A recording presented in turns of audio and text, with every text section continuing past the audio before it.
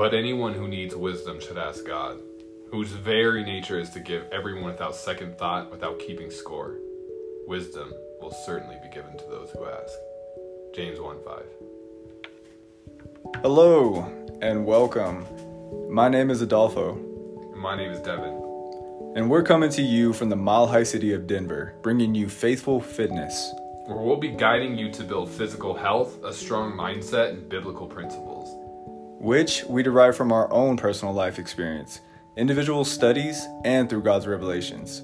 We will illustrate how these can pertain to anyone in any situation to help you reach your greatest aspirations. We're not perfect by any means, but it's our duty to strive for progression and greatness daily. And in doing, we will lay out our foundation on how to go above and beyond the world's standards.